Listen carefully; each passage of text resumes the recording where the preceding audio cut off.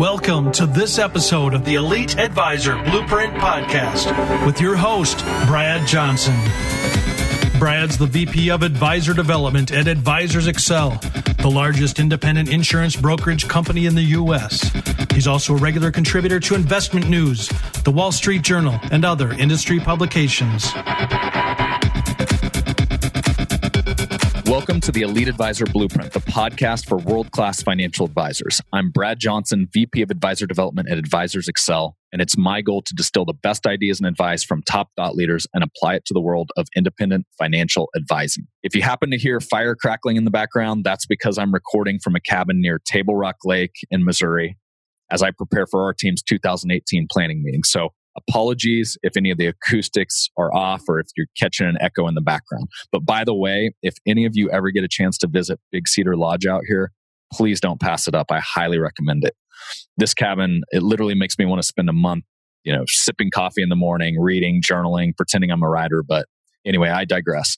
Okay, let's get on to today's episode. In today's conversation, I'm talking with my friend and special guest, Jason Lahita. Jason is the president and co-founder of FiComm Partners. They are a PR firm that focuses exclusively on the independent advisory community and still, to my knowledge, the only PR firm out there that deals just in the financial advisory space. Jason is seen as one of the most respected PR professionals in our industry, and we do a deep dive into all things PR. We get into how he got his start as the first employee of an entrepreneur named Joe Duran of United Capital fame, whose firm currently manages over $17 billion of assets. From his beginnings at United Capital as their marketing manager, he's since built FiComm Partners and has nourished relationships at outlets including the New York Times, Wall Street Journal, Barron, CNBC, Fox Business, Forbes, Financial Planning, Investment News, and Financial Advisor magazine, to name just a handful. Here are a few of the highlights of what we get into. We start out with how financial services PR has changed since Jason entered the industry just over a decade ago, and why it's important to have a strategy that addresses both traditional media and the emerging digital frontier. Then we dive into what needs to be in place within your firm before you even think about spending a penny on PR. I love this surprising and candid advice coming from a guy who makes his living running a PR firm, and I couldn't agree more. From there, we get into Financial Advisor Public Relations 101, including what a firm's first PR campaign might look like, what makes a good soundbite during an interview and what to avoid, how PR strategies differ between a $1 billion RIA versus a sole advisor practice, how to properly promote an upcoming book, local versus national PR for advisors, and a lot more. And what I love about this conversation is we go completely off topic at the end and close with our challenges as parents in the digital age and the battle of controlling screen time for your kids. So for you financial advisors out there that also happen to be parents, be sure to stick around to the end for some tips and tools that can help there. Lastly, Jason, Megan, and the rest of the team at FiComm were kind enough to gift all of our Blueprint listeners their Financial PR Starter Kit. It covers 3 simple tips to establishing a low-cost, high-value media relationship. It's available as a free download right at the top of the show notes at bradleyjohnson.com/3939. As always, links to all the books mentioned, people discussed, and a full transcript of the show can be found there as well. So that's it. Thanks for listening. And without further delay, my conversation with Jason Lahita. Welcome to this episode of the Elite Advisor Blueprint Podcast. I'm here with my friend, co-founder and president of FiComm Partners, Jason Lahita. Welcome to the show, Jason. Thanks for having me, Brad. It's great to be here today. So it's been fun because what started as a random connection at an industry conference where I think you're actually up on the panel speaking on just PR and financial services. We connected from there. You've helped me on the PR front, and then it's been cool because I've seen you doing some really big things out there in the PR world as far as financial services is concerned. So it's good to actually get a chance to just sit down here and have a fun conversation on PR and as it applies to the world of financial services. So thanks for carving out some time here. What I want to kick off the conversation with is, I think like everything in financial services right now, everything's evolving at this incredible rate, as is what I see happening in the PR world. Can you maybe start like 30,000 foot view for all of the financial advisors out there and maybe define like what was PR in financial services? What is it? What is it becoming? And just kind of give us like an industry update as far as your world's concerned. I'd love to start there. Sure. Yeah, that's a great question. So when I started out in this industry, in the independent wealth management industry, doing PR in-house at United Capital Financial Advisors, PR at the time was pretty basic and it was pretty fundamental in nature. It was all about creating a message, and that still applies today. Create your messaging, define your value proposition, define how you differentiate from your competitors. We were very good at doing that at United Capital. And then create a robust news pipe. So make sure that you have something that you're putting out to journalists on a regular basis via conventional channels, press releases, byline articles. Some of those basic things will always be a part of any PR program. And in finance, they're very important.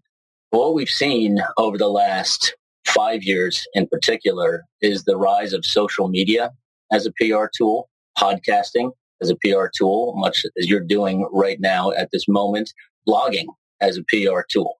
And things are getting really interesting in the media landscape. So all of the reporters that I've known and have worked with for a decade plus are still out there. They're still doing great reporting and practicing journalism on a regular basis in the industry.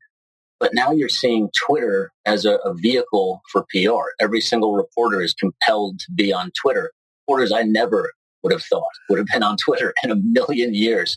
Some of the old school cats who've been out there doing this for a long time are now on Twitter, and they're actually enjoying it. You can tell they're engaged and they're enjoying it. That's a great raw forum for PR. Blogging too. And now we see bloggers. So Joel Bruckenstein, Tim Welsh, Michael Kitsis, Bill Winterberg, all of these guys are out there blogging consistently, and they're sort of getting into the zone of journalism. Our own PR team will pitch them as if they're a reporter, because many times they are a reporter at various conferences, and they're covering news and things in the industry with great frequency. So the landscape has gotten a lot more interesting. It's not as black and white as it used to be, but this presents a lot of opportunities for those looking to capitalize on all the ways you can get your message out there. So to me, it's kind of like your iPhone. It's like media today is this black hole, and it's like, which rabbit hole am I going to get sucked down here? So how do you help your clients navigate? It's kind of the man who chases many rabbits catches none, right? So what are the high priority? Like if I said, hey, I manage $100 million, $200 million, because typically you're playing in the large RIA space, Jason. Yeah. What's like the basics? What's the 101 that I need to get started out of the gates to have a successful PR campaign? Yeah. So the first thing that you need to know, if you're a firm in the 100 million, 500 million, sub 100 million range, is that you should be thinking about dipping a toe into PR. But PR is a subset of a good marketing plan. It is not the thing that you lead with as a part of your marketing plan, in my opinion. We know everybody wants a piece of the spotlight. You want to get your messaging out there. It's exciting when you have that third-party credibility marketing. That's how we view PR, as credibility marketing. When you're generating that and you're getting reporters interested in your message and interested in talking about you and your firm, that can be invigorating. It can be an adrenaline rush, and it can be very exciting. But you're putting the cart before the horse if you get started in that too soon. I mean, even at United Capital, when we started out, the first 4 firms that the company acquired immediately put us in about the 500 million range in terms of AUM. But we held off on PR. I mean, we did some announcements based on some of the deals that we were winning. And I would say that if you're an advisory firm and you've brought on a strategic new hire, if you've merged with another firm, you acquire a smaller firm, and these are things that are newsworthy. But at FiComm, we would recommend you dip a toe in and really get a feel for PR itself. It is, in my mind, a sport, and it's something that you really have to learn and get comfortable playing over time. You don't just dive into the deep end and start swimming. And that's when you could find yourself in a bit of a pickle pretty quickly. But doing a project, a press release, seeing how that goes, reaching out to some reporters on your own to talk to them and engage with them about what you're doing, that's a very viable strategy. Low cost, relatively low risk. And that's where I would recommend that most advisors start with a good examination what PR is and whether or not it's for you. Because frankly, it's not for everyone. So dipping your toe in the water by hopping on live TV out of the gates, not recommended. Yeah, jumping right into CNBC, into the bright spotlights. While you may very well be qualified to do that, you may have all the confidence in the world, you may just step up into the batter's box and crush it. Odds are it's going to be a little clunky and you're going to feel a bit uncomfortable. It's a pretty intense experience, particularly broadcast television. Mm-hmm. That comes later. But don't be in such a rush to get out there and be on CNBC and Fox Business talking about the markets or talking about the global economy, or planning, all these things that are very important. that you should want to talk about, hone your messaging. Start slowly, get out there and start working with your internal team and try to find some opportunities where, even if it's just a couple of times a quarter, getting out and talking to a reporter about your view as a fiduciary advisor and how you're planning for clients and why that's important in the current environment. Start there, start with some print opportunities, maybe pen a byline article or two, work on that, and then sort of work your way into the more intense aspects of PR. Okay, so I want to rewind because I love the honesty in what you just said a little bit ago. And I love the fact that it's the exact same advice we give all the time. Because I think when you said, hey, before we hop into this PR thing, before any of that comes, it's marketing your actual business, getting appointments on the calendar, actually getting revenue coming into the company. Absolutely. What was cool about that is, United Capital, that's one of the most successful RIAs in the country. They really sounds like didn't even start cranking that up till 500 million or so on the books. It started around there. The urge, the temptation is to sprint out of the gates. And when we acquired the first 4 firms at United Capital, we did put an announcement out. We were very excited about what we were doing. But it wasn't until a couple years later, it was around 2007, when Joe Duran was on the cover of Financial Advisor magazine. That was the first point at which we really opened up the doors to PR and to journalism and to journalists in general. Not like there's anything to hide, but to your point, we wanted to make sure we had the storefront squared away, the website was great, that we were supporting the advisors that we had brought on, that the model was functioning efficiently and effectively. And if you do that, if you do all the blocking and tackling and you're squared away in the sense that you're ready to go out and engage with reporters, your confidence level is going to be up. Your messaging is going to be crisp. You'll feel really good about your business. And that matters. Again, to the sports analogy, it is a lot like sports. You prepare. When you get out there on the field, it's game time and anything can happen. PR is not advertising. It's not 100% certain. You don't get to form every single word, know exactly what you're going to say, but you have to be ready to get out on the field and play the game. If you do that, you're going to be much more successful. So we always recommend to get the basics done first. Get that website ready to go. Get your marketing collateral good to go. Make sure your quarterly newsletter is squared away. Email campaigns, things of that nature. PR should be an add-on to a marketing plan. It should not be what you lead with your marketing plan. It reminds me of advice from one of my good friends, Michael Hyatt, that very successful online blogger has built a massive platform for himself. And he says, the beauty of when you start out, you can fail while nobody's watching. Yeah. And so I think what's interesting in financial services, and I think just to be good in financial services, you have to have some level of ego, some level of self-confidence. And I think anytime you want to see your name in lights, on the billboards or TV or in print, that feels good to the personal ego. One of the things that we're coming up on Christmas. So the way that we really start to explain PR and branding to our clients is it's kind of like the shiny wrapping paper on a beautiful present. Right.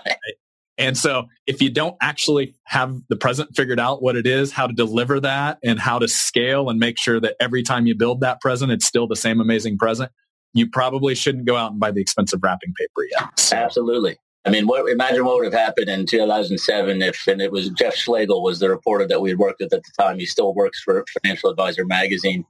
And imagine if we had said, hey, Jeff, why don't you come have a look at United Capital? We're going to let you in, talk to as many of our team as you want, poke around. Let's talk about the model. Let's talk about the future. 5 years from now, what are we going to look like? Everything's on the table, Jeff. Come in and have a peek. And we were just a hot mess. That would have been good. It would have turned him off. He would have immediately said, okay, these guys are getting over their skis here. I don't think they really understand the landscape, the competitive factors, the forces that are at play. But we had done all of that prior. So when we were ready to get out there on the field and play the game, we were very, very ready. And in doing so, you give yourself a much, much higher probability of getting the result you want. And in that case, it was a feature story on the company with Joe on the cover. And it sort of launched United Capital's PR progress. Yeah, and then they're very, very much a PR fan to this day. Mm-hmm. Okay, so let's backtrack there. And one of the things that's really cool about this podcast is we, pretty much we're playing in the independent financial advisor space, but that's a broad range, right? It could be a solo practitioner with maybe an assistant. We've got some offices capturing 200, 300, 400 million a year with very, very large staff as well. So let's just start from scratch. Let's say you walk into my office. I have zero PR other than, maybe we do a press announcement on some public events we're doing locally. What would be 101? Like, okay, you mentioned print a couple times, but if you were just let's kind of lay out a roadmap for 3 years or something that makes sense to you. Sure. What would that marketing plan look like, just high level if you laid it out? So from a PR perspective, and FiComm works with advisors on websites, on collateral, we have a whole marketing division as well. But my primary focus and core competency is on the PR side. It's what I've always been doing in this space. And my partner, Megan, is much more on the marketing side. And again, it has to be well-rounded. But there's one thing that's consistent, regardless of where you start, whether it is PR, whether it's marketing, if you just want to do a video or something from a creative capacity, there is one commonality that regardless of where you're starting in the marketing world, and that is to get your messaging right and to make sure that you know what to say and to say it right. And it's of absolute critical importance. At FiComm, we won't take a client on unless they're willing to spend about 3 to 4 weeks with our team, full discovery session, all the cards out on the table. We want to know your origin story. We want to know what makes you tick, what gets you up in the morning, what are you proudest of with regard to your business, what got you here from where you started in the industry, where are you going? And we spend hours and hours of time with every single client that we work with, identifying their unique messaging. And we say this right on the homepage of our website. Like people, no two businesses are ever the same. And the reason we believe that is because businesses themselves are made up of individuals. They're made up with people, all with unique DNA. And if that's true, then it naturally follows that every single business is very unique. And this applies to every advisory firm that is out there, every service provider to advisory firms. No two CRM firms are the same. No two portfolio accounting firms are the same. No two RIAs are the same because they have people behind them. So you have to identify those key messages and you have to know what you want to say consistently when you get out there on the field, be it with a journalist or just to build a website, whatever you're going to do, make sure that your messaging is good to go. And that leads to success in all facets of marketing. Facets, I should say. So Jason, on that congruency, I get it. I hear it. It's something that definitely needs work in financial services. How deep do you go there? Is it kind of high level? I heard story. I heard origin story, which I think is key with anybody. That's how you connect with people. But I think one thing that you helped me with and your team helped me with that I thought was super valuable was kind of hear the 2 or 3 things in any print piece, interview, that I can make sure a piece of the conversation where I'm going to show up differently, I'm going to show up unique. I don't know what you officially call those, if they're taglines, what they're officially called in the business, but can you speak to that and really maybe some of the best examples of people you've seen pull that off in financial services? Yeah. So every time a client of ours gets in front of a journalist or is going to create something from a marketing standpoint, but particularly for PR. So every time you're getting in front of a reporter, that experience is going to be 100% unique to that moment in time. You could speak to the same reporter twice in the same day on the exact same topic, but you might get different questions. They might be in a different mood. You may have a different energy level. You're never, ever going to have the exact uniform set of variables every time you speak to a reporter. And that's why there's never 100% certainty on any given outcome. We can only give ourselves the best possible chance to succeed. So we prepare an interview briefing sheet for every client before they sit down with a journalist. And in that brief is what are the key points that we think you should hit upon in this discussion. Now, it's a two-way street. So the reporter is looking to put something in front of their readers that's interesting. They come with an agenda. They come with a list of questions, things they want to talk about. But for every one of our clients, we ask them, okay, it's a give and a take. So we're going to answer those questions, but what do we want to talk about? But the key is you can't just get on with a reporter and start giving them a sales pitch. You can't start talking about why X advisory firm or X wealth management firm is the greatest on earth and why you're better than everyone else because of X, Y, and Z. Remember, they're talking to advisors at a pretty high frequency. and they've heard it before. So you have to get something out that's relevant to your business within the context of the conversation at hand. And the only way to be successful in doing that is if you know your messaging, you prepare before the interview, you know the topics that are going to be asked, and you come very engaged and with a bit of a view on who it is that you're talking to. How long have they been a reporter? What are the 4 most recent articles that they've written? What were those articles about? Is there a way that you can loop back to something that they're focused on right now, that they're interested in, or something that you read from that reporter, and make a connection?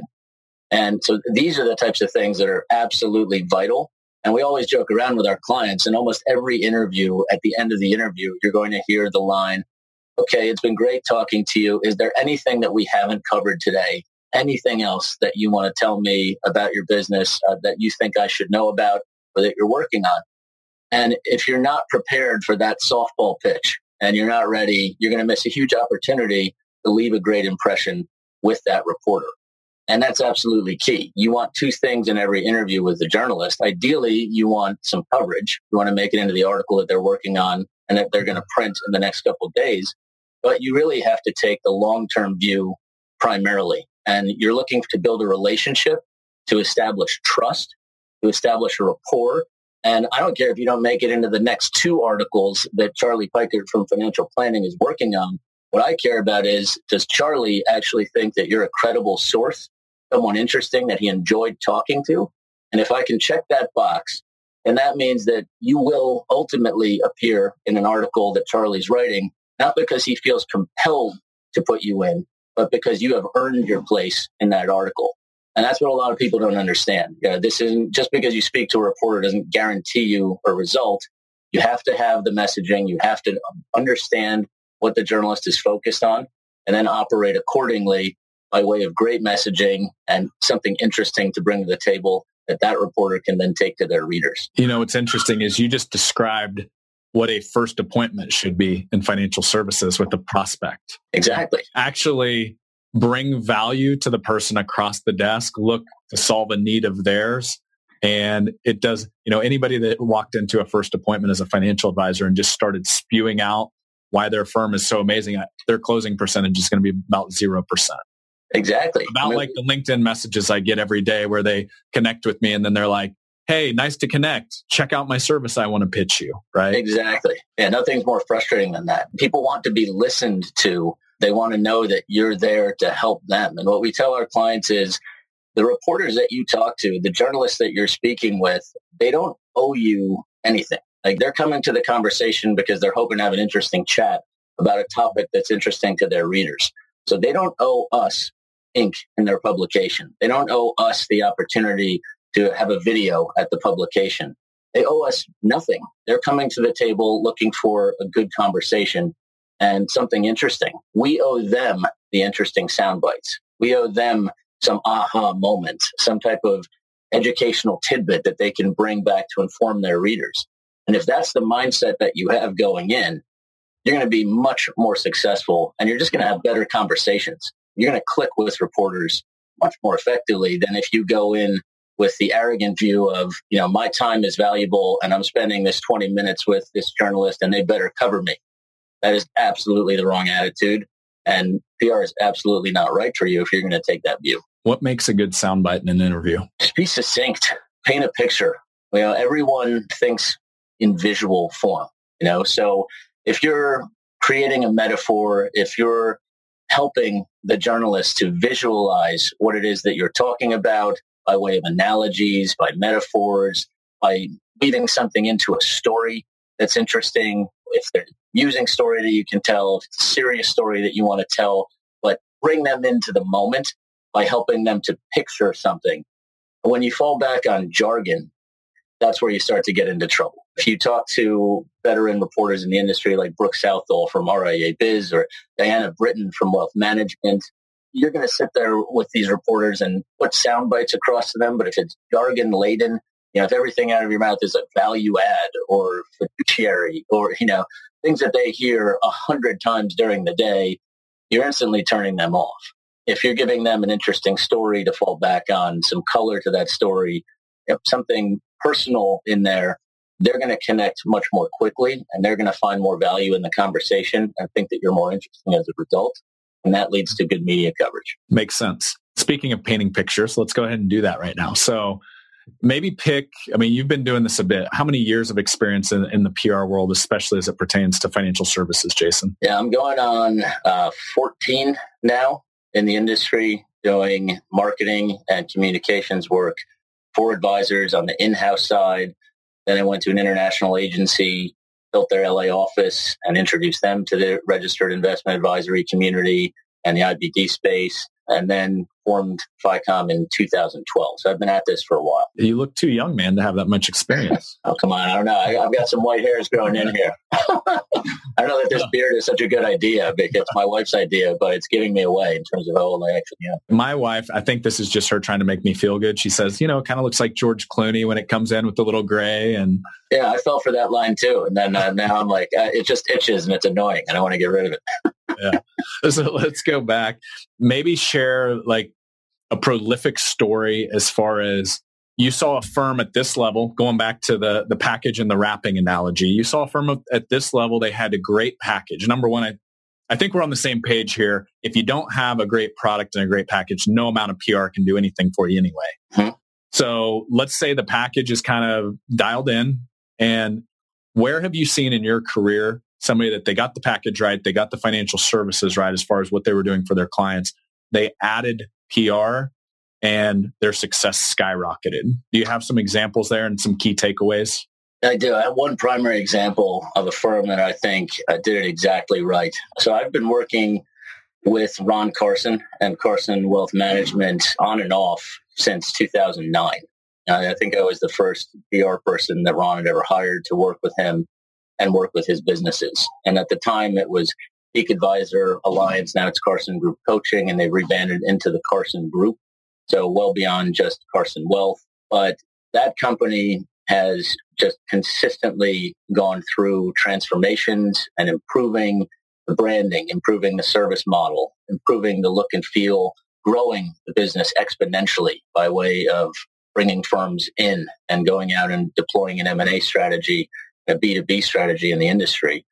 And Ron's always been a fan of PR, but he's understood the other factors that go along with it and understands that you have to have a marketing team. You have to have people buying in internally who are driving the growth of the business.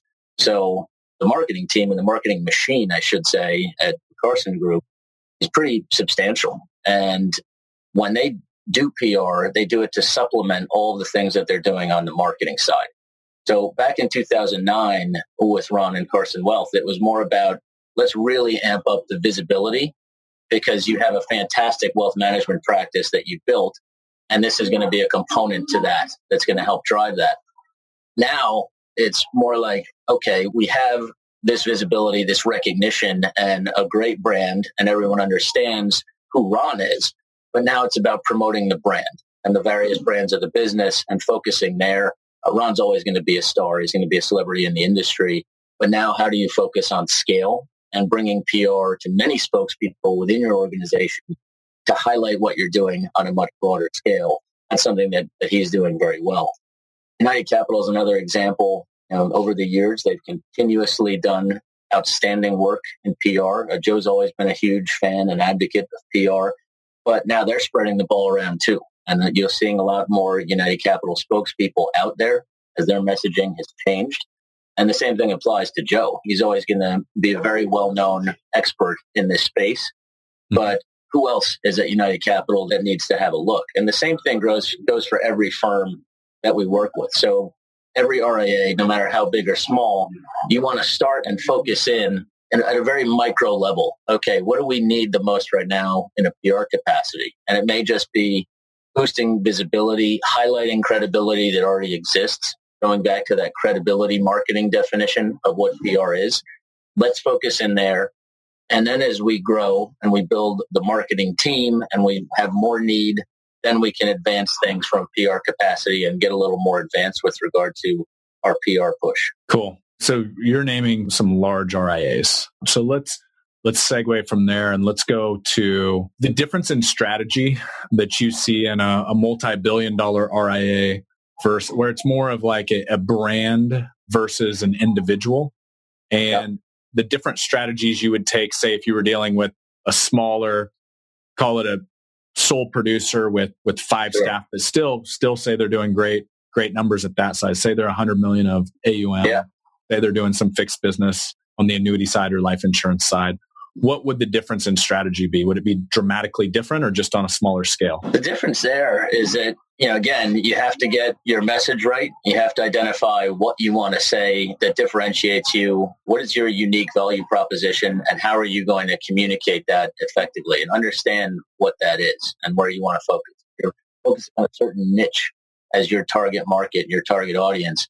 Why and who are they, and what do you do that's so special that this group is going to benefit tremendously from your services? So get your identity right, understand why it is you're doing what you're doing and what you're bringing to the table, and then don't feel like you need to swing for the fences. Again, if you're a solo practitioner or a practice around 100 million in AUM, less than that, slightly more than that, around that level, you really want to focus in on getting some credibility marketing under your belt. So go out there and get some at-bats with reporters, have a good conversation, but think of it as practice. Think of it as the way that in baseball, you've got AAA before you get to the majors. Get out, take your practice swings. You can actually go and play against some real professional pitching, but you don't have to be on CNBC every other week. You don't have to be quoted in the Wall Street Journal on day one when you're going out to get your message out there. So it's very important that you start at a reasonable place, that you're looking to slowly accumulate some of that credibility marketing.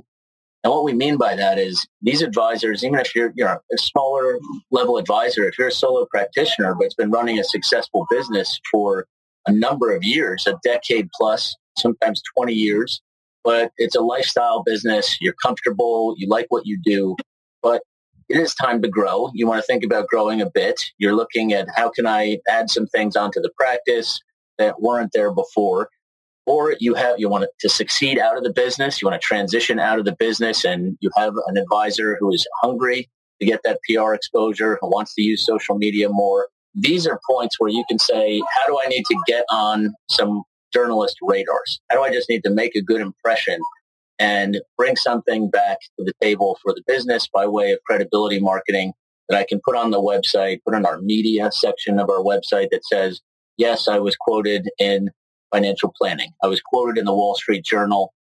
If you can bring back some of those small singles and doubles and you're leveraging them properly, then those can be very, very helpful when people are coming in to take a look at the practice and whether or not they want to work with you. That's why we call it credibility marketing. Putting your credibility on display, prospective clients coming in say, well, I think there's more trust inherently because I'm seeing the logos of these publications that I recognize. Therefore, this advisor is worth my time as someone I should seriously consider sitting down with. I know there's some ethics when it comes to reporters and how they connect with sources, and obviously having credible sources. What are some ways, maybe on the starter side of that, to connect with reporters? Is Help a Reporter out? Is that website even around, or what sort of recommendations would you have there? Yeah, interestingly enough, our team utilizes tools. I shouldn't say utilizes, maybe that implies that we use it frequently, but we sign up to Help a Reporter out. There's a service called ProfNet that you can sign up for that's relatively inexpensive. These services bring back a whole basket of media opportunities. We shorten that to just calling them ops, that may or may not be relevant for you as an advisor or relevant for our clients.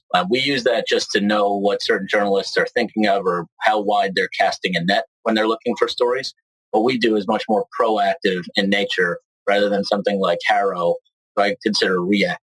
You're waiting for something to come in to your basket rather than knocking on a door with something interesting to say to a reporter after having done some homework. That's much more effective. But if you want to go and just dip a toe in and see if you can get a nibble or two at Harrow, there's no harm in doing that. If you like the topic, if you're an expert on that topic, you think you have something exciting to say on the topic, by all means, get out there and raise your hand and see if you can engage with the journalist, and do so staying in your lane. Don't get out there and talk about things you don't know about. Never act like you know more than you actually do. It's always okay to say, I don't know. I have to come back to you on this, or it's really not my field of expertise. Again, back to the analogy of PR being a sport, it's a contact sport. So when you get out there and start playing the game on your own, it's similar to representing yourself in court. You can absolutely do it, and it's okay for a parking ticket or maybe a minor moving violation. But once you start to get into the more advanced stuff, probably a good idea to get a professional to help you out, prepare you, sit with you during the engagement with the journalist, and then help you to get better post-game. Awesome. Okay.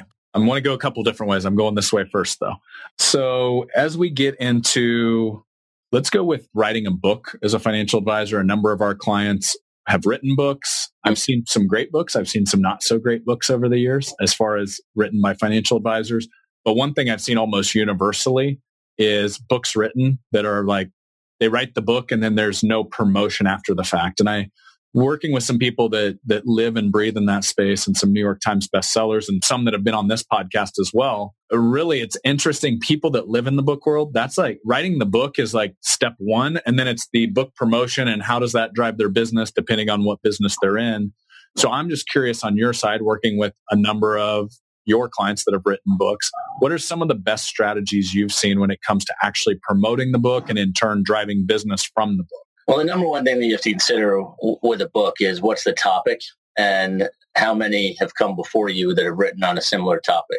So if you have a very interesting angle or topic, so we had a client not too long ago who wrote a book, an advisor who worked a lot with expats, people who had a good deal of money in the United States, but also overseas in the UK, in Asia, and their needs were very, very complex from a tax perspective, from what's keeping you up at night perspective. This advisor had a pretty unique angle on how to work with this particular set of clients very effectively. And that book was extremely interesting for journalists, and it absolutely got out there and got some really good traction and some good looks by reporters. If it's more of a vanilla, let's keep it down the middle of the fairway type of book, a personal finance book, something along those lines, that's fine. But you have to be realistic about your expectations with regard to the press. And that's not to say that a book is not an excellent PR tool. It's not an excellent credibility tool. Just like some hits in the New York Times or the Wall Street Journal or Financial Planning or Wealth Management Magazine, if you're getting into these publications quoted or mentioned or featured, that's very good credibility marketing. A book is one of the pinnacles of credibility marketing because it proves that you've taken the time to put your thoughts down.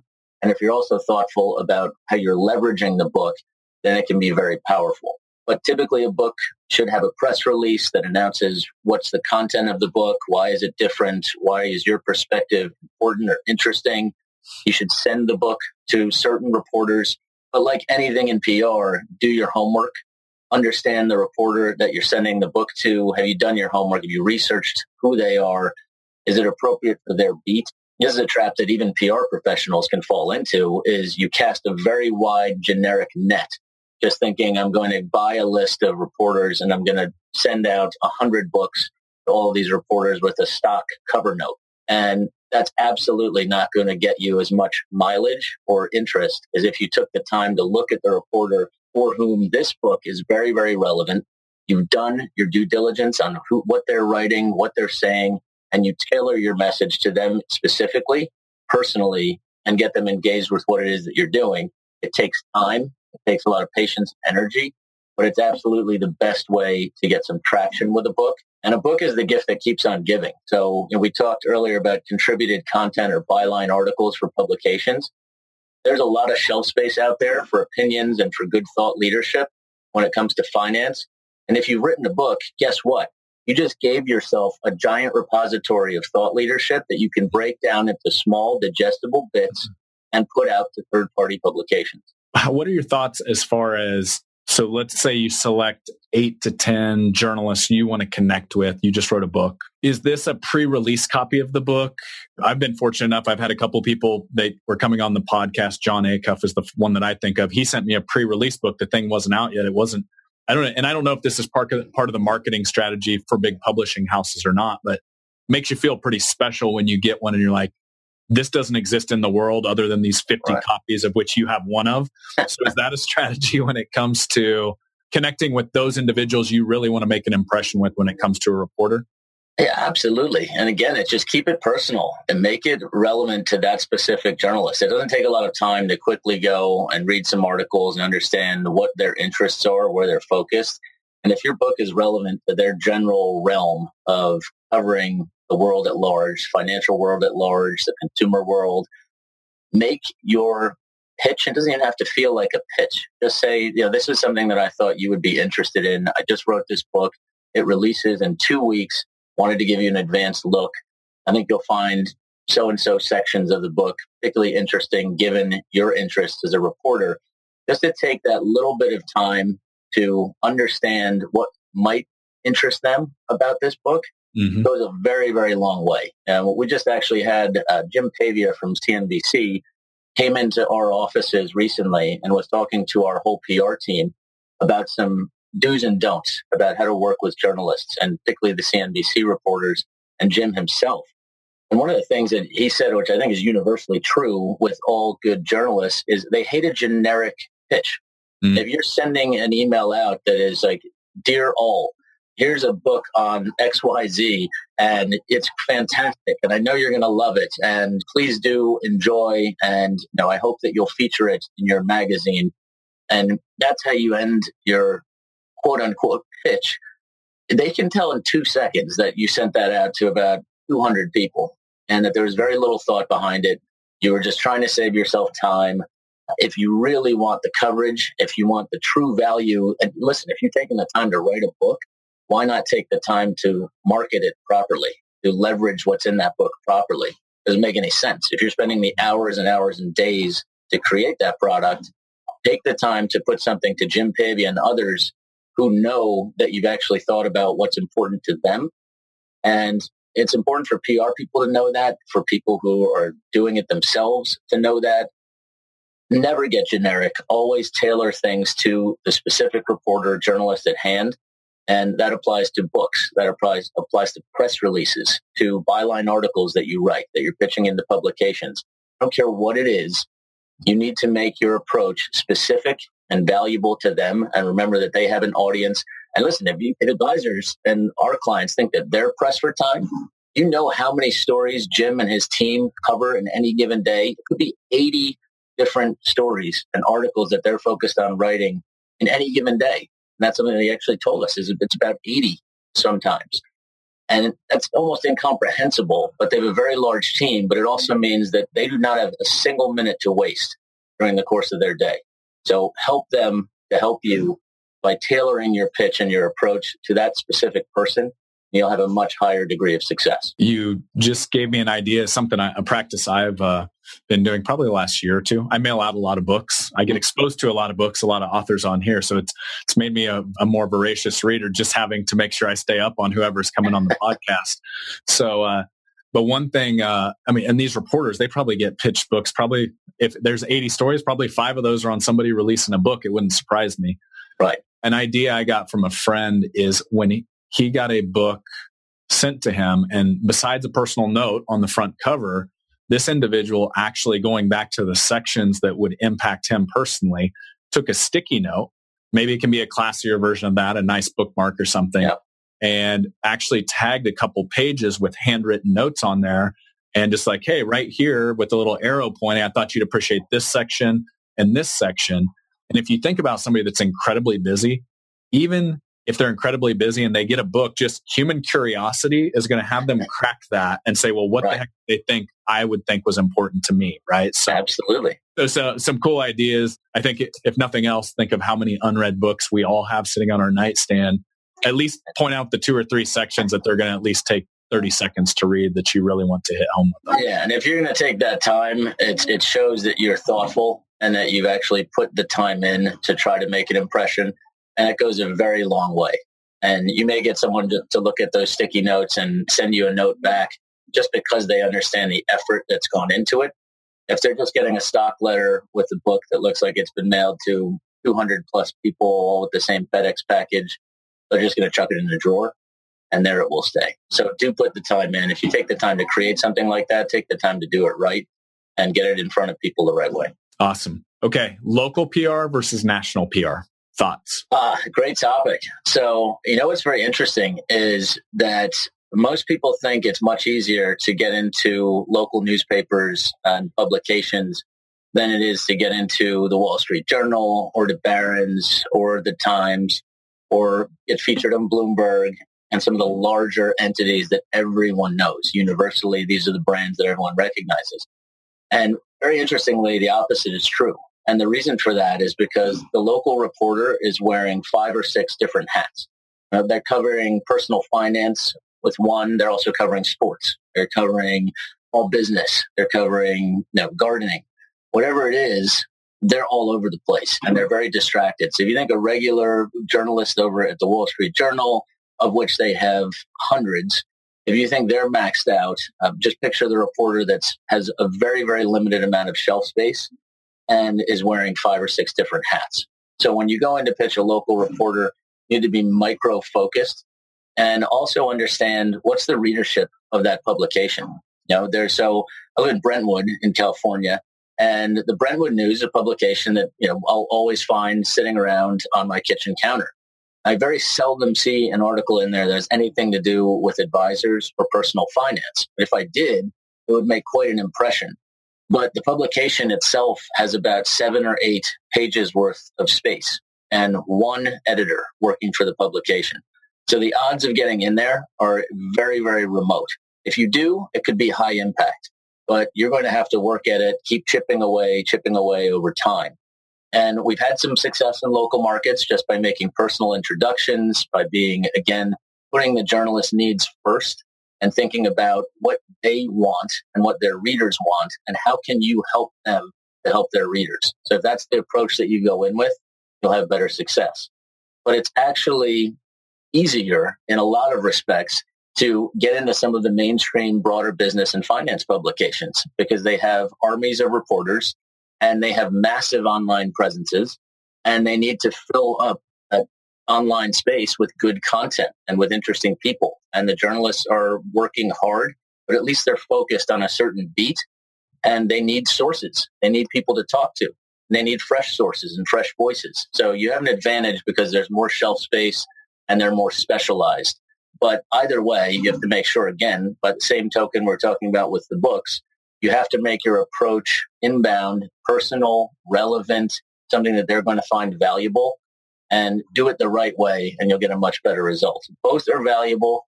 From credibility marketing standpoint, I think it's more impressive to be featured in the New York Times or the Journal or Barron's than it is to be featured in a local publication where you're not sure of the circulation, but both do have merit, and they're just different degrees of difficulty.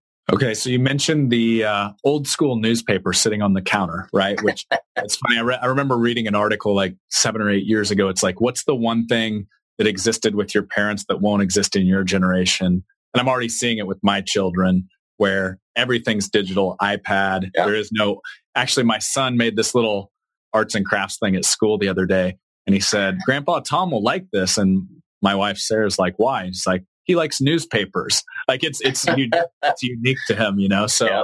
Let's shift there. And where a print piece in a newspaper, say I love what this individual advisor's saying, and I'm like, okay, well, I guess I can somehow like take his name, Google it, whatever. Now times in digital articles, a lot of times you're going to have your name linked as the author, or it's a much easier to now interact and take the next step.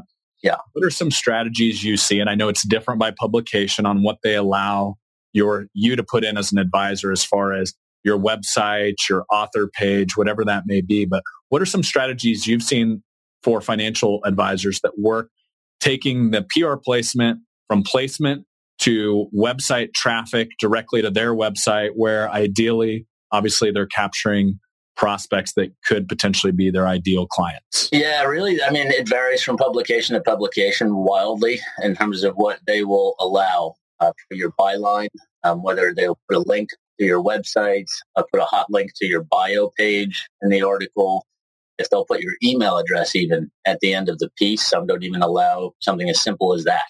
So it varies quite a bit. What I would say is if you're going to contribute content to publications on a frequent or even semi-frequent basis, keep something in mind. So most of the times the publications are okay with you offering them the content first. So they get it exclusively for about 48, 72 hours. Some maybe take a little longer. Maybe they want it for a week. And then they're okay with you putting it on your own blog. Mm-hmm. And what you can do there is actually put the hot link to the article on the publication site. And most of them are perfectly fine with this because you're actually increasing traffic the other way. So while they may not always play ball with you and put a hot link back to your website in their article, anyone with the, who's online with the proper resources, if they copy and paste the name of your specific wealth management firm or the name of you, the advisor, or the principal at a company, and they do quickly put that into Google, oftentimes they're going to go to the right place and we'll be able to recognize some of the similarities between the two. But what's very important is that it doesn't end just because your article gets published in Investment News. When it's published there, they're perfectly fine with you having that article, which you wrote, and they're just repurposing for their audience, to put it on your blog and to make sure that you're doing everything possible to get more eyeballs there. And what you can then do is say, as seen in Investment News.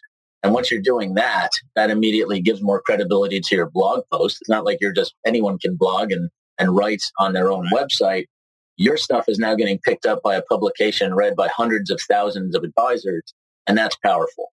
So the interesting thing there, and just backing up to a second of the general print versus online debate, it's fascinating because you're absolutely right.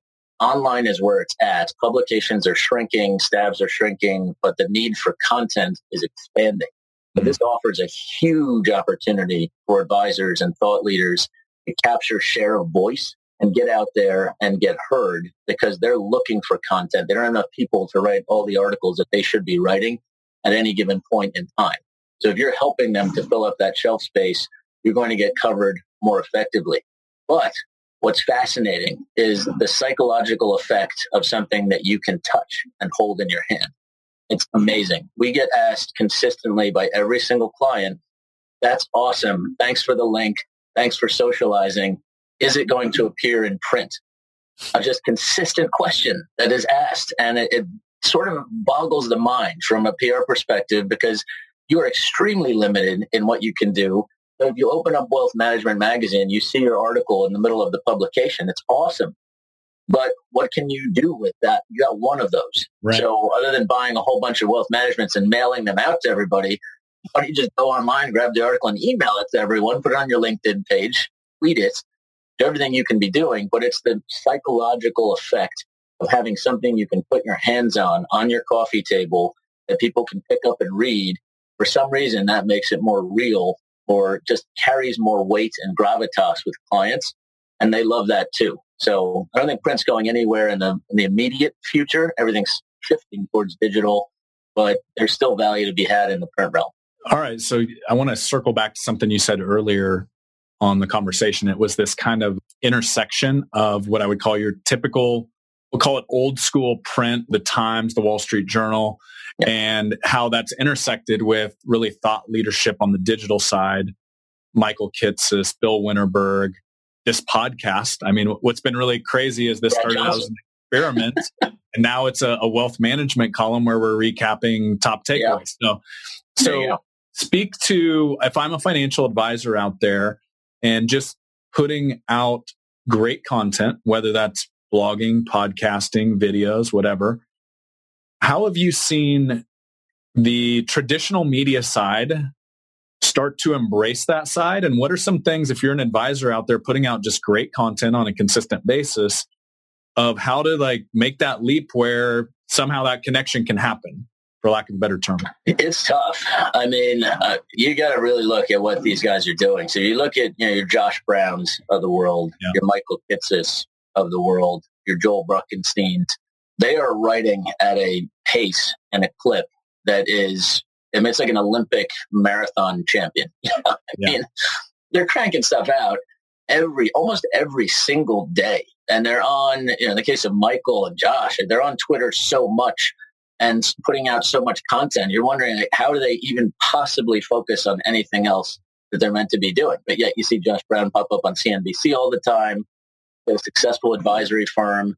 The same with Kitsis. He's running at this point, sort of lost track, but I think it's at least 3 or 4 different businesses in addition to blogging. And it is really, really hard to be that focused and dedicated.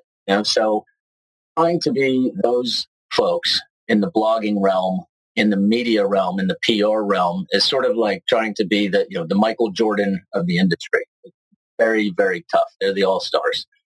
But what you can do is just help yourself out by deploying some process and some best practices. So listen, you don't have to be putting out a blog every week. I mean, Michael does the weekend reading for the industry every single week. And it's not light reading. I mean, he is aggregating scores of articles with links and opinion and something to say about all of these pieces that he's actually in-depth examining every week. If you try to be him out of the gates, you're going to fall down. And it's going to be a pretty steep learning curve. And you're going to feel like you're expending a lot of energy for very little return. But you can do the little things to help you sort of incrementally get to that point. So my partner, Megan Carpenter, she blogs once a week, but she maps her blog out weeks in advance. She breaks pieces of it down into 5-part series. She's a huge fan of what she calls snackable content.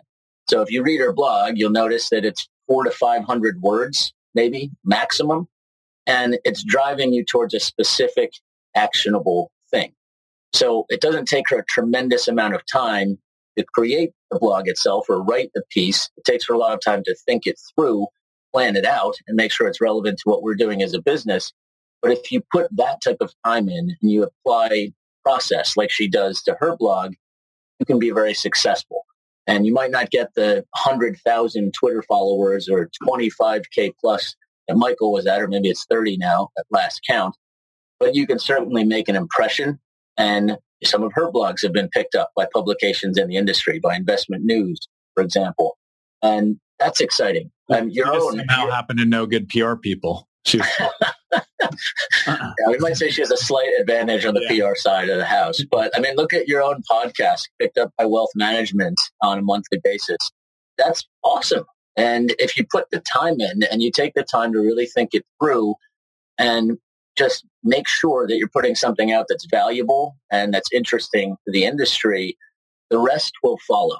But if you set the bar too high and say, I'm going to be Josh Brown and I'm going to start tweeting all kinds of stuff, that everything that pops into my head. And we've actually had clients ask us, like, how can I deploy Donald Trump's Twitter strategy for my practice? And we say, just forget that thought ever got into your mind. Like, you need to erase that from your brain. Like, he's literally the only person that can ever pull off being that insane on Twitter with little to no damage overall to what he's trying to do. And that will not apply to anyone in financial services, I guarantee you. So stay in your comfort zone where you're able to go out and put something out on a regular basis, and then the rest will follow. Mm-hmm. Cool. Okay, so I'm going to turn the tables. I guess I can't really do that. We've been having a conversation here, but something we talked about before we went live here that you said you're happy to share is really you're on your own search right now, Jason, to acquire a financial advisor or find somebody to work with that's a fit for you. I would love to hear a guy that's basically grown up in our industry. What's a successful entrepreneur, a guy that's super busy? What do you find attractive in a financial advisor? What characteristics would they need to have for you to eventually find a home there? Well, I got to tread really carefully here, Brad, because we have a lot of advisors on our roster, and we love them all. They're all great. and my search for an advisor has not begun in earnest, but it's about to. And I'm at the point now where, 5 years in as an entrepreneur, 5 years in business, and being pretty confident that we've built something that's going to last. Now I'm really starting to seriously consider where I need to be from a saving standpoint, from an investment standpoint. I have a 10-year-old and a 7-year-old. It's not going to be too long. I mean, considering how quickly my daughter got to 10, to be at 18 and heading off to college in the blink of an eye. And that's keeping me up at night. We're nowhere near where we need to be able to put a kid through 4 years of college, which costs these days that you incur. As a business owner, one of the major things that I just underestimated when I started the company was accounting for taxes. As a pass-through business, as an LLC, you got to be all over your finances and be allocating money to pay Uncle Sam on a consistent basis. And I quickly learned that that was the case. And fortunately, I have a great accountant and a great business accounting firm as well. But those are things where you can have that like, whoa moment where you really didn't think through what was going on, or you just didn't know what you didn't know. So knowing that, and now knowing that there were some things that I needed to correct course on pretty quickly, I'm wondering what it is that I don't know coming down the track for the next 10 years of my life, the next 20 years of my life. I'm nowhere near retirement, and finally at a successful place as an entrepreneur, business owner, and in my career, where I'm kind of proud that I can qualify to work with an advisor. Mm-hmm. But it's sort of interesting because we've worked with advisors here at FiComm for so long. Everybody typically, when you get to the larger side in the independent advisory land, the minimums are really high. They are looking for you to have a pretty significant chunk of assets to invest. A good friend of mine who's a financial advisor, our kids go to school together, is not even a FiComm client. But I talked to him and I said, what would you think about my wife and I putting some assets with you? And we're good buddies and still are friends to this day. And he actually said to me, he's like, you know what? You don't have enough right now to even qualify to bring across the table. He's like, we're an active manager. So you're going to have to bring X number of assets to our shop for us to work together. And that was like an okay moment, really good friend of mine is telling me that I'm not ready to work with him yet. And they're at about, I think, 500 million in assets. So, in the general advisory landscape, they're about the mid-range, but we didn't qualify to get in the door. So those are things that I talk about or think about, I should say. And I want to look at all the options. I know because we're an independent firm that works with independent advisors, I think it's a pretty safe bet. We're going to select an independent fiduciary-oriented financial advisor. I've seen enough from the clients that we've worked with and working in this industry for a very long time to know what questions to ask of my advisor. So a great question that you ask. And, you also have to think about it from the digital capacity. So what am I going to expect from the advisory firm that I work with? I think the reality is, even though I'm not a millennial, I'm a Gen Xer, I still want a digital experience. I'm still going to expect to have an app on my phone that I can touch and go immediately to my financial information. I have that with our banking relationship with Chase. I can hit the app and see exactly where we stand there. We're with USAA for insurance and for some other things, and quickly go there and see where we stand. So it's important, no matter who you are, if you're an RIA, an IBD rep, but it's very important that you have a digital presence and that you're making people these days, I think myself and maybe for my generation, certainly for the millennials, make them feel like they're only a push away from seeing their whole financial picture.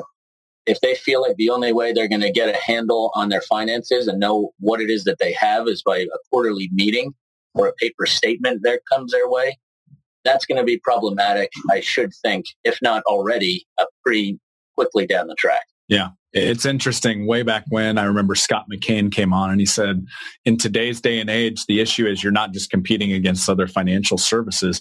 You're competing against basically anybody that creates an amazing client experience. And that is today's day and age. I expect, like, if it's anything financially related, it's push of a button away. It's not call my advisor or wait for the next statement to show up in the mail. So, well, let me tell you, at FiComm, we're doing the same exact thing. We put quarterly reports in front of our clients every single quarter, but we know that's not enough. So if I'm giving you a PDF quarterly and telling you about all the results the PR team is generating on your behalf, that may satisfy you for that hour in time. And you may be good to go for the next week, knowing that we did what we said we were going to do. I guarantee you that the following week, you will have forgotten every single media result. You won't know what the number is. You'll just have no idea what your whole media picture looks like. You'll be focused on what are we going to do for you next week? And that's okay, but you have to be able to know what has happened up to this point, because in doing so, you'll be able to make better decisions with regard to your media profile, approaching journalists, engaging in PR. So we know we have to get there too. And we're actually working on an app that we're going to be bringing to our clients that's going to be able to do just that. Is this the mysterious FiComm communication dashboard we talked about? It is. And the I thought that's what you were describing. I don't want to make any assumptions here, though. So the shroud is lifted now, Brad. So we announced this in August. We put it in a press release where we also announced the head of our New York PR team, Kirsten Plonner, joined us from Fidelity Investments. Very happy to bring her on to lead the PR team. In the same announcement, we announced our dashboard.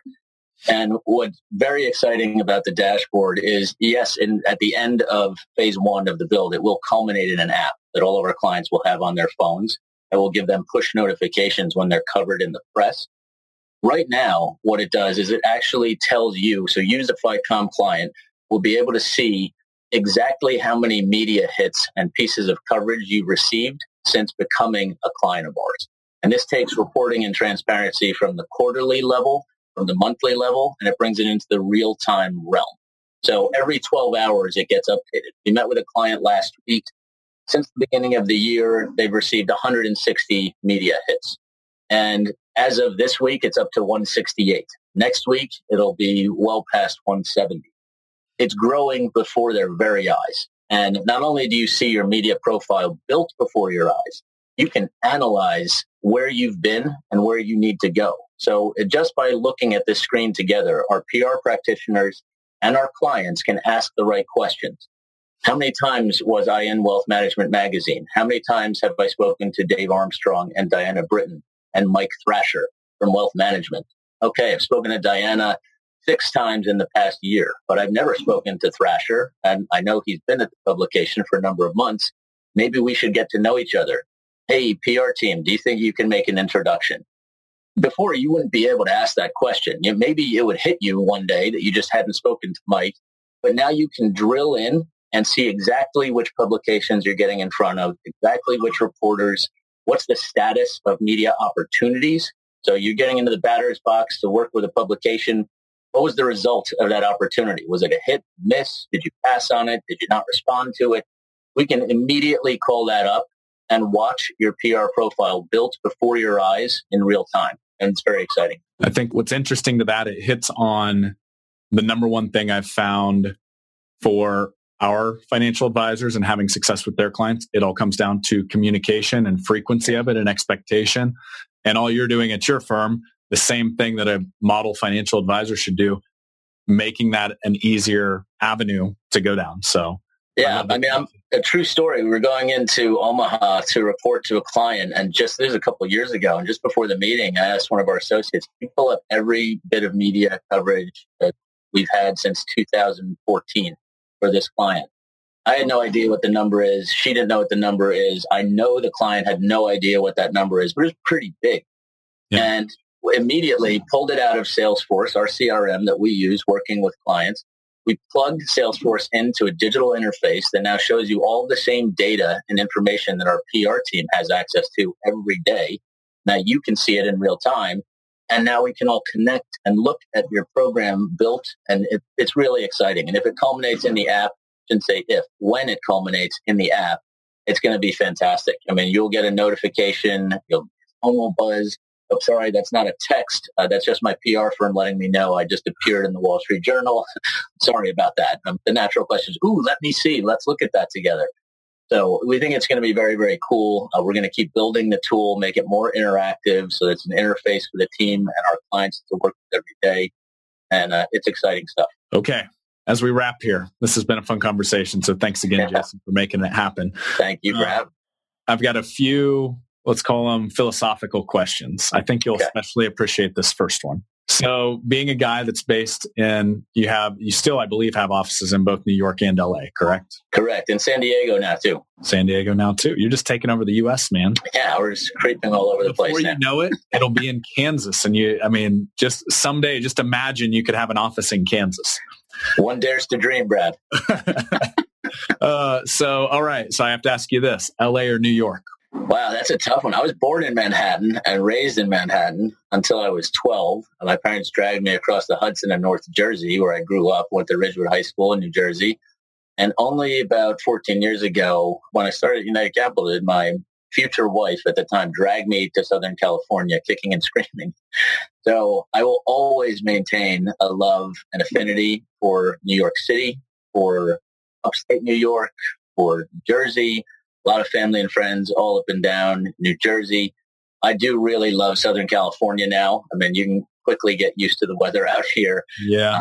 Aside from the fires, the occasional earthquake, it's pretty pleasant on a day in, day out basis, particularly this time of year. So I love both. I mean, it's one of the reasons why since the company started in 2012, we've had people in Manhattan. I think if you have a financial PR business, you don't have people in Midtown Manhattan, you're missing opportunities. You're missing an opportunity to engage with the media and with clients that visit the city. So I got to go 50-50 on that one. Okay. I'm going to cop out. We have offices in both places. I guess I'll let you dodge that one. What about when it comes to baseball? I've maintained all of my New York loyalties. And there is absolutely no question. It's Yankees, it's Giants, it's the New York Knicks, it's the Rangers. Those are my 4 teams, and that will not change, despite the fact that, well, we won't talk about the New York Giants this year. The LA Rams are decent, but the Giants we can forget about in 2017. Fair enough. All right. Since you live a lot of your life in the world of print, I would love to hear the favorite book that you've ever read and how that impacted your life. Wow, that's a good question.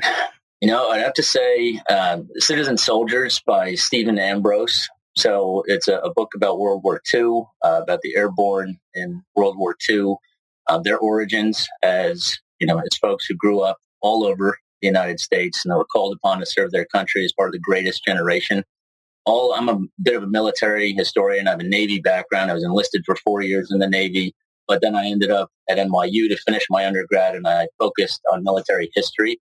So I have a passion for that type of reading, for true stories, stories of heroism, dedication, honor, patriotism. I just love that. And I think there's so many lessons that you can bring into your own business and into your life if you really look at how the most honorable people have lived theirs. So when you talk about the greatest generation, the sacrifices that they made, my grandparents were in the military in World War II and did some amazing things for this country. So just a massive level of respect. I have to admit that every single time I watch the movie Saving Private Ryan, I cry at the end. And I've seen it 20 times at this point. But I'm one that likes to take things from other fields and bring them into my field. So I've run a lot of military process and jargon into FiComm. You can ask people at FiComm, how many times did Jason say squared away in the course of a week? It's ridiculous. I mean, I'm probably mocked endlessly behind my back. But try to bring that discipline, that process, that military mindset to PR, to what I'm doing here. And I think when you look to the military and the best folks in the military, the bravest people, you can bring a lot of things and incorporate them into your own world. So that book I would highly recommend, as with all of Stephen Ambrose's other books on the subject of World War II and those that have served this country. So that's one. And, other things I bring in, like you pointed out, I'm a big sports fan. So like to bring sports analogies in and use those with great frequency. So I think if you're looking at other examples and ways that you can bring things in, whether it's by reading a great book and understanding what these folks meant to this country and us getting to where we are, being a relatively young country, but the impact we've had on the world and in shaping global events, I think it's very, very important. And you can take those lessons into your life and into your business if you really think about it. Awesome. Thank you for serving our country too, by the way. Appreciate it. Oh, thanks. You know what? The Navy, when I joined, I enlisted. It did as much, if not more, for me than I did for them. Yeah. They got me sorted out. That 4 years was phenomenal. Got me back on track with my undergrad degree. I instilled discipline, a sense of purpose, and a drive that was missing. I was a little disorganized and hazy in terms of what I wanted to focus on out of high school. So they really allowed me to zero in on the right path, even though I didn't know that path was going to lead me to this industry and financial services at the time. It did lead me to getting my act together from an educational standpoint, and then the rest followed suit. I think it's whatever path you've taken served you fairly well to this point. So, so this is one that's becoming one of my favorite go-tos. What is something you would like to see as absurd or considered absurd 25 years from now? Something I would like to see considered absurd 25 years from now? Wide open question, wherever you want to take that. Like something that exists now that in 25 years is going to be absurd. So something like smoking was 25 years ago where it was kind of common practice. And now it's like, oh, it gives you lung cancer. That's kind of absurd. So something like that, looking out 25 years. Wow. So you get super deep with that one and go the lung cancer route and smoking, or just something maybe more frivolous. Yeah. I've had Frosé answered on this question before. From Rosé? Frozen rosé, so wine that people turn into a slushy. I've had that, so you can go as deep as you want, or it can be fun too. Completely. Yeah, I didn't even know that was a thing, but I would definitely like to see that become obsolete quickly. Let's see, man, that's a good one. What would I like to see become absurd in 25 years? Well, one thing I can tell you that I hope never actually comes to fruition. So I think this was absurd when it was attempted. And I think it needs to remain absurd and never come back. But the concept of wearables, I think the iWatch, the Apple Watch, they're called. So the Apple Watch, it's cool. I've heard it's pretty awesome. I don't have one, but I've heard you need to charge it every day. Okay, that's great. You also got your smartphone on you. Google Glass came out for a minute, and then you have people with a microchip digital thing in front of their face. Here's one thing that I find absurd right now that I hope remains that way and never comes to bear. I think if people are walking around with like virtual reality helmets or goggles and are seeing digital stuff in front of their face while they're walking down the street, I do really hope that doesn't happen. I mean, everyone right now is focused on their phones and we're all getting neck injuries because we're looking down so much. Vision is going because you got the phone in front of your face the whole time. But let's try to find, an easier way than having a visor or anything ridiculous where you've got little characters dancing around and you don't know if someone's talking to you or if they're talking to someone that's in their little goggles in front of them. I can't imagine that happening. I find it so ludicrous. And in 20 years, I'm probably going to sound like ancient and ridiculous myself because everyone's probably going to have like microchips in their eyeball. But I really, really hope, and maybe that's the solution, like make a contact that's like a smart lens so no one can tell, but I think it would still be distracting and weird if you're like looking up and looking around and they've got things on your eyeballs. It's just, that's not where we want to go technology-wise. So I think just keep it simple, keep evolving the AI stuff, the Siris, the Alexas of the world, but stop short of like making people semi-cyborgs. That's where I come out. I appreciate that answer. I don't know if you're going to slow that down, but I do love the fact. Here's what I took from you saying that: pick a world you want to live in, right? Like be in the real world or be in virtual world, but don't interact with people at the same time where they can't really. It's kind of like the original Bluetooth headsets, if you remember those, where you'd like think somebody at the grocery store was talking to you, but they really weren't. Exactly. Yeah. We'd have to find a way to connect more as human beings. And what I'm really paranoid about is, my kids spend way too much time on iPads and they're already texting and they're in this whole digital realm that wasn't even a concept when we were kids. And they seem to be doing fine socializing and making friends and interacting with other kids. A lot of it's centered around the technology. So maybe just inevitable. And everyone's going to just get pulled along to that point until we find ourselves in the matrix. But, we'll see. Yeah, it's going to be interesting there. I mean, what's interesting is we grew up in a much more digital world than our parents did. And it's just accelerating incredibly fast. This is completely off PR or financial services, but accountablekids.com. Okay. Check that out. We can talk about it offline, but that's something where we've kind of tried to monitor the technology and the screen time with our kids. Well, I definitely have to get that. And our daughter is, we somehow, I don't know if this is smart or extremely dumb, but we promised that she would get a phone when she graduates 5th grade and going into middle school. A lot of her friends already have a phone. Some of them had it in 4th grade. So we're holding out as long as humanly possible, but she's going to be on a phone soon. And we have to have eyeballs on what's going on out there. I mean, it's starting to freak me out, all the possibilities and the app she knows about already that I've never even heard of, that she's actually interacting with her, like musically. It's this thing I had no idea even what it was until the last year. And now she's sharing videos, I think only with her friends, or so we think, going on there, and it says friends only. But, how do you really know unless you're in there and you have some way to measure and check in? So that's a good tip. Yeah. We're turning this into a dad podcast, but it's cool because there's a lot of dads probably and moms for that matter. Actually, it's funny. I have a good friend, Mark Tim, and he actually runs Zig Ziglar Family. So basically the branch of Zig Ziglar's company that just deals with families. And a tip, it's funny because my wife and I were just talking about this last night. Same thing. We're getting our boys iPods, so they're 7 and 6. Still all the access to all the apps you're talking about. Yeah. And what he did with each of his kids is he literally wrote a physical contract. So a legal contract that basically says, here's what you get, but here are the requirements in order to have the ability to use this. And if you break any of them, then basically mom and dad get it back. And one of the things that will be in our contract is we have full 100% access to monitor it at all times. So if you would like me as a parting gift to thank you to this podcast, I'll just shoot you over the contract we're building out in our house. That would be fantastic. Definitely need to implement that ASAP. Cool. Okay. So last question here, Jason. This has been fun. What is the one piece of advice that you can share that has led to your success to this point with the listeners here? That's a great question. Don't be afraid to shake things up and enact drastic change when you need. There was a point in my life just before I walked into the recruiter's office for the Navy, and it was in Hackensack, New Jersey. And I said, what's the soonest you can get me out of here? I'm ready to go either now or tomorrow.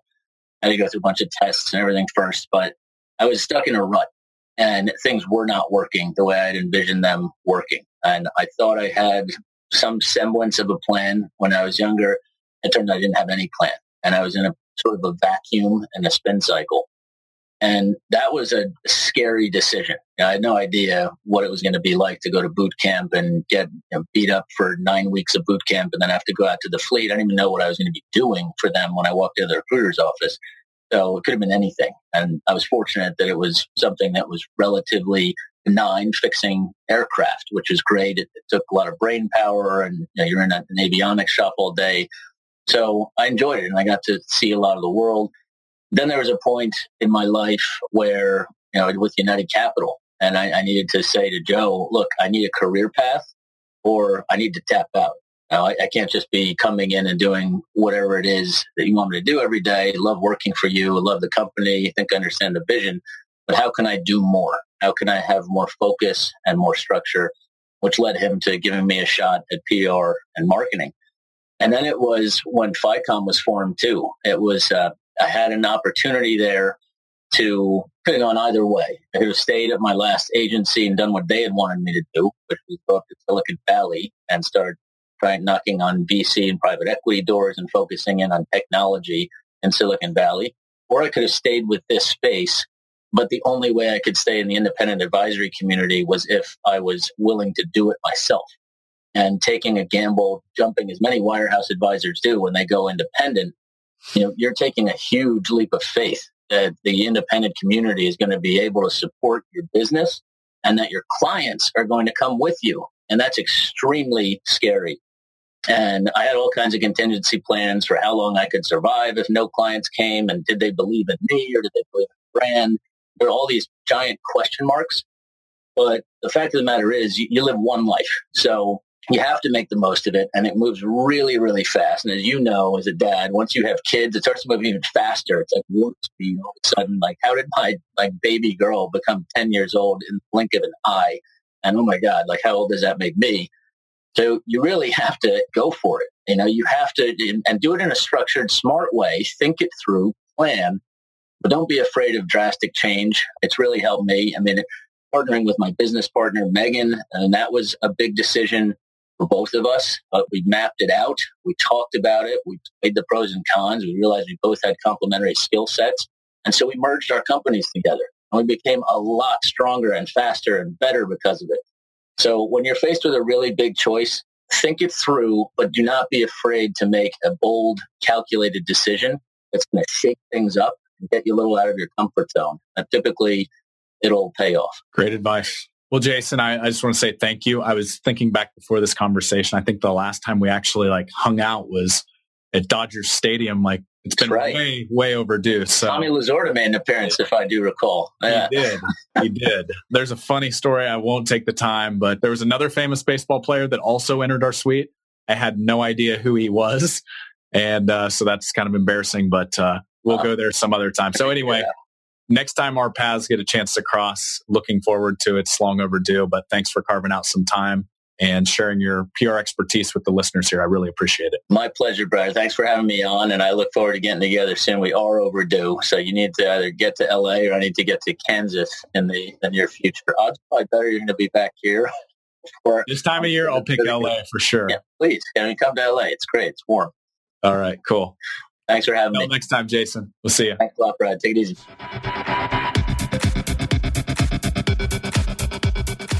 Thanks for checking out the latest show. And special thanks to all of you who have been blowing up my review page on iTunes as we've seen a massive jump lately. So this week, we're actually going to feature 4 rather than just 1 review to try to keep up with you all. The first one comes to us from Sean Winger, who says, 5-star review, great podcast. Great content to take your business to the next level. Brad is a serious professional and continues to deliver with exceptional guests. Highly recommend sharing with anyone in the industry. So here's what's fun and completely humbling about a podcast is once you put it out there, you never know who's listening in. So this review means a lot as Sean and I actually first connected at John Broman's dad's retreat out in Philly back in 2016. Great guy. And the reason I actually now often put my cell phone in a gun safe during family dinners to make sure I'm fully present.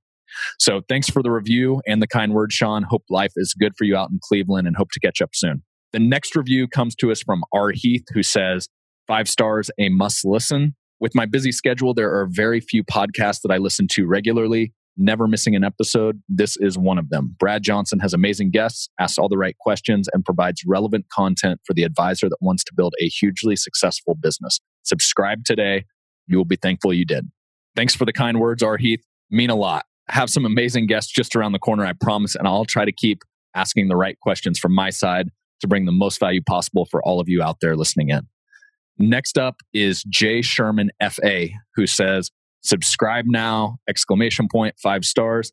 Consistently great discussions, which are filled with motivational and actionable ideas. Jay Sherman, I love it. Short and sweet. Thanks for encouraging others to subscribe to the show. So much appreciated.